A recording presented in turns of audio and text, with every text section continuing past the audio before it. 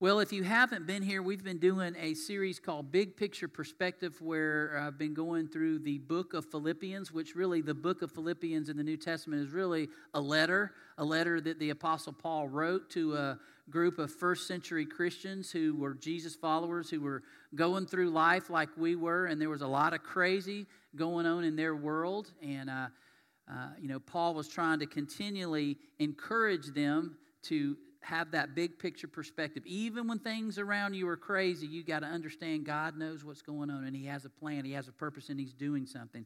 Well, I want to start with an illustration about a guy that you may or may not have heard of. His name is Alexander Solzhenitsyn, and he's dead, but he was a Russian writer who spent years in a Siberian prison in Russia. And he was born into a family that was very strong in their Christian faith, the Russian Orthodox Church. But as he grew up, the socialism and communism came into Russia, and they just started an anti-religious campaign, which was happening when he was a young man. And him and his family tried to stay true and remain faithful to the Russian Orthodox Church, but somehow in his earlier young adult years, he gave in to this atheism and Marxism and Leninism that was so prevalent in his culture, and he lost his faith for a while in Christianity.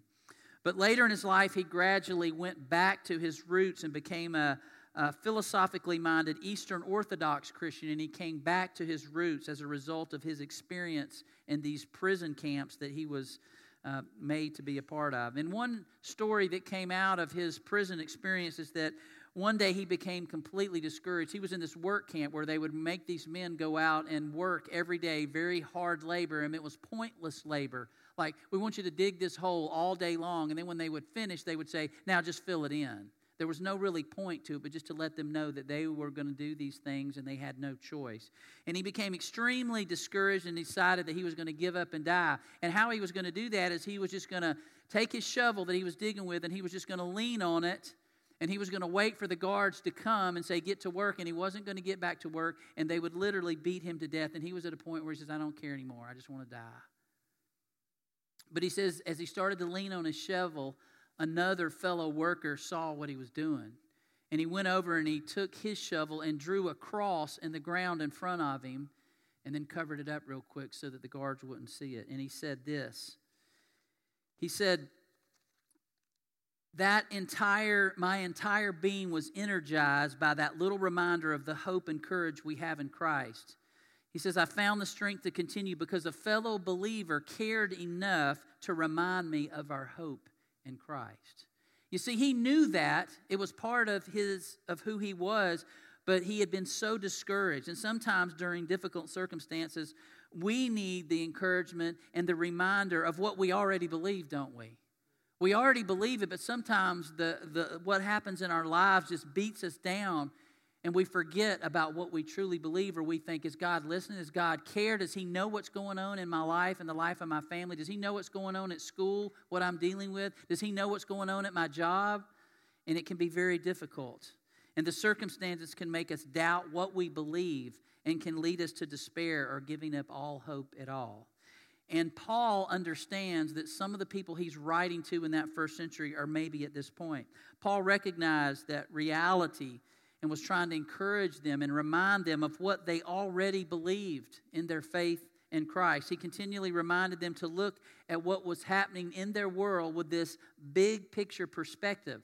And sometimes we have to back up and look at things and go, wait a minute, this is bad right here, but in the grand scheme of things, God is doing something, and we can't give up hope.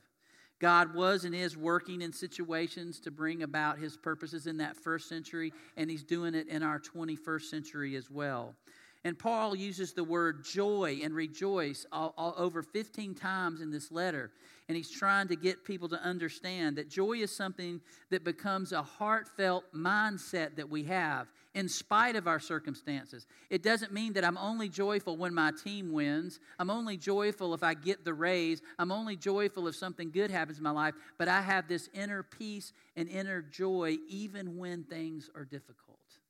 And Paul had that. So today we're going to read the last part of the letter that we've been going through. And it's going to be chapter 4 of this letter. and we're going to start in verse 10, and I'm going to read through verse 23, and we have it on the screen. If you've got your phone or your Bible, you can certainly look along. But listen to what Paul says, and he starts with that word, rejoice. I rejoiced greatly in the Lord that at last you renewed your concern for me. Indeed, you were concerned, but you had no opportunity to show it. I'm not saying this because I am in need, for I have learned to be content, whatever the circumstances. I know what it is to be in need, and I know what it is to have plenty. I have learned the secret of being content in any and every situation, whether well-fed or hungry, whether living in plenty or in want. I can do all of this through Him who gives me strength. Yet it was good of you to share in my troubles. Moreover, as you Philippians know, in the early days of your acquaintance with the gospel, when I set out for Macedonia, not one church shared with me in the matter of giving and receiving except you only. For even when I was in Thessalonica, you sent me aid more than once when I was in need. Not that I desire your gifts. What I desire is that more be credited to your account. I have received full payment and have more than enough. I am amply supplied. Now I have received from Epaphroditus the gifts you sent. They are a fragrant offering, an acceptable sacrifice, pleasing to God. And my God will meet all your needs according to the riches of His glory in Christ Jesus. To our God and Father be glory forever and ever. Amen. And then he ends the letter with kind of one of his greetings that are very similar in all of his letters. Greet all God's people in Christ Jesus. The brothers and sisters who are with me send greetings. All God's people here send you greetings, especially those who belong to Caesar's household. The grace of the Lord Jesus Christ be with you, be with your spirit. Amen. Now, Paul, a lot of y'all know if you've been here. If you haven't, Paul is actually in a house arrest. He's in a house, but he's under arrest with Roman guards with him all day. He can't go where he wants. Sometimes they allow people to come see him, but he is basically in prison because they're trying to sort out. He has appealed to Caesar because he's proclaiming the good news of Jesus Christ, and a lot of people don't want to hear that. And so wherever Paul went in all these cities, he causes a riot. And people want him out because he's messing up what their belief system is. And Paul says, I'm just trying to tell you the good news of Christ and how it has transformed my life, and I want it to transform yours. So we're going to look at this passage I've just read. Paul starts in these first 4 verses with, again, the word rejoice. He is reflecting on how the Philippian church has encouraged him through their concern of him. Now, Philippi, where these people are, where he helped start this church, is some 750, 800 miles from Rome. So they are separated from quite a distance. But they have encouraged him, and they have sent money to him through this guy named Epaphroditus, who we've talked about. They sent him all the way to Rome to encourage Paul and say, we're with you, Paul. We love you. We hope you get out. We know you're going to have to go before Caesar. We're praying for you. So he says, I feel that. They had supported Paul not only now, but also he mentioned, as you probably heard in the letter, in the past as well. And he will... But then Paul makes this odd statement that comes across almost ungrateful for the gift that they've given to him. He says, I'm not saying this because I'm in need, for I have learned to be content in whatever circumstances. Well, Paul, if you have everything you need, then why did we send Epaphroditus 800 miles to give you this gift if you've got everything you need? But Paul, as he always is doing, is making a point. He's making a point to challenge his readers, to encourage them. And there is a reason. So he goes on. If you just stop right there like we do, we read one line of somebody's post and then we go, oh, well, I know what they think. No, you have to read the whole thing. And so Paul goes on. We have to stick with him. Part of the reason he can rejoice so much and talk about joy is because he truly is content. Despite his circumstances of being under this house arrest, he's 750 miles away from these people that love him, but he still feels a sense of contentment. And Paul wants the Philippians to understand that word content. In the Greek word, it means sufficient for oneself, strong enough, or possessing enough need, no aid or support, independent of external circumstances. So that's kind of an arrogant thing. It can be as well, that I'm self-sufficient on my own. Paul seems to be, if we don't read the whole thing, is that's what he's saying. Because in this culture, the Greek and Roman culture, people are stoics or philosophers, are very self-contented people. I'm content. I'm on my own, but that's because of me. I've been able to do that through my own self-discipline. And Paul's saying, it's not through my self-discipline that I'm content. And he says that famous phrase, I can do all things. I can be content through him who gives me strength, which is Jesus. It's not me, it's Jesus in me that gives me that contentment. And Paul has recognized through the experiences of his journeys that having plenty or being in need still points him to his desire and need on God, dependence upon God. He recognizes that. And he says in every situation, I've learned what it is to be content in every situation. Do you wish you could say that? I wish I could say that because I'm not. It doesn't take me 5 seconds to be discontent. So football's going on last night, and me and my son are flipping from Braves game to football games. And we have 3 cats, and all 3 of them are in the house last night. And one of them knocks over a vase of water. I mean, it used to be like we had one of those fish that always die, you know what I'm talking about. You have that, but the vase is still there full of water. So the cat turns it over on a piece of furniture of ours that has drawers and has papers all over it. So I mean, I lose my mind. Because I gotta figure. I'm trying to watch football and baseball, which is really spiritual, of course, And instead, I'm having to. You got in all the drawers of every. There's like 6 drawers. Every drawer had water in it, and I'm taking all these papers and trying to, pull them out and put paper towels on them, and I was like, golly, and I'm like, and I just stopped. And and I'm preaching on contentment tomorrow. Yeah, I got some work to do on that, and we understand that can be a difficult thing, to be content in every situation. But there is a way to do that when Paul finally understood what his true identity was. Well, to give you another illustration of that, many of you probably know the name James Earl Jones, or at least you know his voice. He has this booming voice. Maybe you've even had the Bible on CDs, or you listen to the Bible. And I remember when I got mine, I said, I want James Earl Jones to read the Bible because I just love his voice. And you might also know, some of you kids might go, what in the world is he talking about? But you probably know the Star Wars movies, and he's the voice of Darth Vader, okay? Now, I don't know that because I've never seen any of the Star Wars movies. I know I'm a weirdo, but I've never seen any of them. But anyway, while he was filming the 2014 film Rogue One, he had this conversation with somebody, and he talked to them about something in his past that has always been with him, and it was a speech impediment that he's had. And you would hardly recognize that over the years. I had no idea he had a speech impediment growing up. But he says in his younger years, he was very silent, didn't say hardly anything because, of course, he had this impediment and he didn't want anybody to know, and it embarrassed him. But he had a teacher who noticed that he loved writing poetry and reading poetry. And he told him one day, he says, if you like words that much, James, you ought to be able to say them out loud, trying to encourage him to move forward. So to address that stutter, he began performing Shakespeare. And he shares, if I hadn't been a stutterer, I never would have been an actor. And backstage, his script is always within reach, close to him, and the words, even after 7 decades, have remained a career-long struggle. He says this, I mangle a word or two every night because the consonants get into a fight with the vowels. The person that was interviewing him, named Jamie Wax, referenced his career and says, it's been a pursuit of happiness. Wouldn't you say that? And James Earl Jones took a step back and says, you know what? I found great treasures. Every step I take, it's about being content. That's all. I don't know what the pursuit of happiness is. What do you mean, the pursuit of happiness? No, contentment. If that doesn't put a glow on your face, nothing really will. Now, there's someone who has found contentment in life, and when I hear somebody talking like that, he goes, yeah, you're getting what Paul is talking about. It is something we need to spend some time thinking and praying about and saying, God, why am I not content? Because, man, I don't feel content sometimes. And I go, why is that? We live in the richest nation in the world, and we have access to all these things, but I'm still not content. And part of it is I'm looking at this and going, yeah, look what they got to do. Oh, man, look what they have. And I don't have that. And I feel like I'm not content. And sometimes we need to put that away and say, God, what really matters? What's the bigger picture that I need to be looking at? And then Paul makes a statement that is one of the most quoted texts of the Bible, written and printed on coffee mugs, on T-shirts. Y'all probably have it in your house somewhere, framed art. I can do all things through Christ who gives me strength.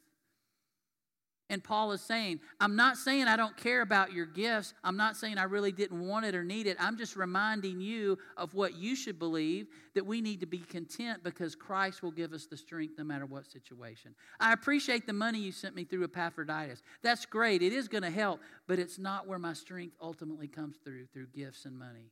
It comes through Christ. And y'all remember Tim Tebow? Yeah, well, he just got cut and he didn't even make it again this time. But remember when he was at Florida, remember he had those black patches, and on there it was Philippians, FIL.413. Remember that?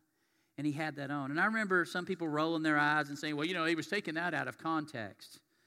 And sometimes we can be quick to criticize someone for something they're doing to promote their faith or to share their faith because it seems showy or trendy. But as I thought about that, I thought about how many people really looked that verse up because Tim Tebow had Philippians 4:13. Well, it was a lot. I read his book. He has a book out called Shaken, and he talked about that a little bit and says, it's amazing how many people have told me they looked that verse up, and as an addition to looking that verse up, they started reading Philippians. And that's not even the people that we know about. That's just the ones we do know about. So it did have an incredible impact. And this is the thing I think about sometimes. I'm guessing that if I think my contribution to God's kingdom is to criticize those who are actually doing something for God's kingdom, maybe I missed the point. It may not be my thing to wear the black out, but at least he's doing something to get the message out, right? And I respect him immensely for that. And his book, by the way, he talks about that he recognizes that he thought he was going to be this NFL star. I mean, he won the Heisman Trophy, he won a national championship, but he's not a football star. What does God have for me after this? And Tim realizes that because of his identity in Christ, and I respect him a lot for that. Yeah, I know he tried to play baseball, and he tried to get back in, but it didn't work out. But you know what? He's okay because he knows literally that he understands that statement that he had under his eyes. Anyway, Paul is giving them this big picture perspective about life as a follower of Jesus. It's not in the worldly perspective. When we get caught up in the worldly perspective of being content, if I'm successful, if I'm cool, if I get a lot of likes on my social media, then we're missing the point. It's being content in relationship with Jesus and content genuinely in sharing the gospel despite the response of others. And Paul has understood this. If you don't understand Jesus, I'm still going to tell you about it. If you want to get angry and throw me in jail, that's okay. I'm still going to tell you this transforming message because you need to know it. And Paul goes on in this text remembering and thanking the Philippian church for their support and gifts.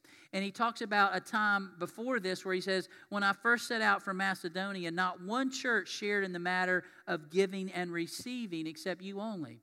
You're the only group that believed in me when I first started going out. And he says, I don't forget that. I'm so grateful for that. But notice he says shared in the matter of giving and receiving. Notice that Paul says it's both. It's giving and receiving. But you're just giving us stuff. What are we doing? But if you read Paul in his other letters, when he talks about generosity and giving, he says that it's not limited. It's not only something that you do to give to someone else, but you get back. And any of you that are givers and are very generous with whether it's your time or your money, understand that concept. Because when you give to somebody, they go, oh man, thank you so much for doing that. But you go, man, you don't know how much that did for me to be able to share that with you. It's primarily valuable because it brings God pleasure when he sees his children providing for each other out of the assurance that God's going to provide for me. I may not have this right now, but I'm going to give it to you. And that's what Paul's addressing with him. I know y'all probably didn't even have it, but you gave it anyway to me, and God's going to take care of you because you did that with the right attitude. And it brings God glory. The receiver and the giver are blessed, and this is so true. And again, it's consistent with what Paul talks about giving in the New Testament. And we need to understand that. We are blessed when we are a blessing to others. And we think about Brian in this video that we saw earlier in the service. Brian is just like amazed. And if you ever got a chance to talk to him, he was okay. He was content with just being an eye doctor here in the United States. And he says, I was making money off of rich people. That's what he said. He goes, they like those fashion glasses. But then all of a sudden, God did something in his life, and it made an amazing difference in his life. And now that he's a giver of glasses, he realizes what a rich, content life he has now as being someone who gives and providing for other people. And God has done something amazing in his life. Well, you may have also noticed the Old Covenant references that Paul makes at the end of this letter. He talks about fragrant offerings, acceptable sacrifice, pleasing to God. And we might go, what in the world is that? Well, this is in reference to the Old Testament. Remember, they used to have to bring the animals. They would put it on the altar, and they would slaughter them, and they would bring food, and they would bring oil and all these different things, and they would burn them on the altar, and it would be this aroma that would rise up to God, and God would either be pleased with it or not. But he's saying what you're doing, and he's referencing that because this Old Covenant was part of what Paul was. He was a Jewish Pharisee. But now he sees that Old Covenant is no longer. There's a new covenant, and it's in Christ. And he uses those terms to describe the generous gifts of the Philippians and how that pleases God. It's a new covenant now, but God is so pleased when he sees you doing things for other people, because that's when you're most like your Father, when you're being generous and giving, and he understands that. God loves to see his kids. Don't you love to see your kids doing something that you taught them? Don't you love it when a teacher sees the kid actually getting something they taught them? Man, it's exciting. When a coach sees a kid finally getting it, it makes us excited. But when we see our kids doing good things, values that we've taught them, it's an exciting part of us being a parent going, wow, they get it. That's who they are. They're a part of that. Recognizing that they are blessed to be a blessing to others. And I want us to note something in these last few sentences as Paul closes the letter out. He refers in verse 19 to my God. It's a personal God for Paul. And according, he says, may my God meet all your needs according to his glorious riches in Christ Jesus. He's making it personal. God is personal to Paul. Paul has that close relationship with God. But then in verse 20, he says, our God. To our God and Father be the glory forever and ever. So he's saying, it's my God personally that I worship, but it's also our God corporately as a group. And y'all, that's why we're here in worship today. God is my God, and I worship him. It's a personal relationship I have with him, but so is it personal for all of y'all. And God has called us to corporately come together and worship that together. And it's great. And I appreciate the people that are sitting at home being able to corporately worship with us today. It's important. But he says it's my God, but it's our God. We are a part of this, and God loves us all. And this personal God of his is also the personal God of the community. It is both, and that's why we worship together this morning. That's why Paul was writing this letter, to keep this community intact. And as he closes, Paul sends some personal greetings from those where he was in Rome in prison. And he goes, hey, all the saints here in Rome send you greetings. We know that Timothy, who also wrote in a couple of letters, Paul wrote to him in the New Testament, and other Christians were in Rome, and he's saying, hey, those folks here who are Jesus followers, they send their greetings. And then he says, and especially those who belong to Caesar's household. And some people, as they're listening to this letter being read at their church, they go, wait, what? Read that again. Those who are in the household of Caesar, aren't those the people that have him in prison? But the people who have Paul in prison, yes, they are of Caesar's household, and now Paul's calling them saints. But yes, Paul says they are saints now. Through a new life in Christ, this can be encouraging in them in more than one way. The transformation of these people, that they know about the Greek and Roman gods, but they have said, you know what, that's not working. That's an empty life. Those gods are not real. But now I know the one true and living God who sent his son Jesus to die for me and resurrect for me. And I see how it's transformed your life, Paul. I want that. And Paul says it's making a difference. And Paul referred to this earlier in the letter, as you remember, that he says, what's happened to me, the reason I'm in prison, has served to actually advance the gospel message. Because it was clear through the palace guard while Paul was in chains. These guys that are guarding Paul, they're going, what is your deal, man? Why are we? Because you don't seem to be a violent guy. You don't seem to be trying to rise up an insurrection. What's the deal here? And he gets to tell his testimony of how I was a Pharisee, but now I have been... I'm a different man. I've been transformed by what happened to me. And he tells that story on the road to Damascus that we read about in Acts, where he was transformed. And Paul gets to tell his story, which included his personal testimony and sharing who Jesus was. And so those reading this are reminded God is working in a place. He's working in people. He's working in a way that we may not have ever thought that God would, but he is. And that needs to be a reminder of us today that God's working in things in places we can't see. You know, think about the whole COVID thing, like, man, I thought this thing was over. You know? I had somebody ask me this week, and I was kind of taken back by it. They go, hey, in your personal prayers, have you been actually praying that God would take COVID away? And I was like, there was this awkward silence. I was like, no. I've been praying for people that have it, but I just thought about that. And they were just saying, hey, you know, why are we not saying, God, take it away? And maybe some of you are, but I was thinking, yeah, we pray a lot for people, hey, help them get better, help them get better. I don't know, but God is doing something in this anyway, isn't he? I don't understand what exactly, but I can tell you some amazing stories have come out of this. And so Paul is telling those folks, you're saints. Well, I'm a saint. If somebody called you a saint today, would you want to go, oh, yeah, that's right, I'm a saint? No, we go, don't give me that term, you know. But he's saying, no, you are set apart. You are special, not because of you, but because you trust in Christ. And when we are born again into Christ, we are a new creation. The old is gone, Paul says, and what? The new has come. We are a new creation. And there's two people today that are going to do that, and we're very excited about that. And they're going to come in a minute. But maybe there's somebody else here today that needs to name Jesus as your Lord and Savior. That you want that contentment that comes through knowing I can do all things through Christ who strengthens me. And so we're going to have that opportunity. And I know of two ladies that are coming today to be baptized, and we're very excited about them. And I know their families are and their friends are. But there may be somebody else that needs to make that decision. So I'm going to ask our praise team to come on up, and they're going to play something for us. And we're going to also use this time while we're waiting for these two to come and make their confession. We also take communion every Sunday here at Southwest. If you're a visitor here today, we invite you to be a part of that if you would like, if you were a believer. And hopefully when you came in, you got one of those little packs that has a little cup of juice and a little wafer. If you didn't, you can sneak out the door and grab one of those while we're singing this next song. But you don't have to be a member of our church. If you were a believer in Christ, we all, as the body of Christ, come together every week to remember what Jesus asked us to remember, and that he died for us to make us saints, to make us new, and rose again so that we could have eternity with him. And our sins are gone, they're forgiven, and now we have a new life in Christ, so we celebrate that. So we're going to prepare our hearts for that as they lead us this morning, if y'all would come on.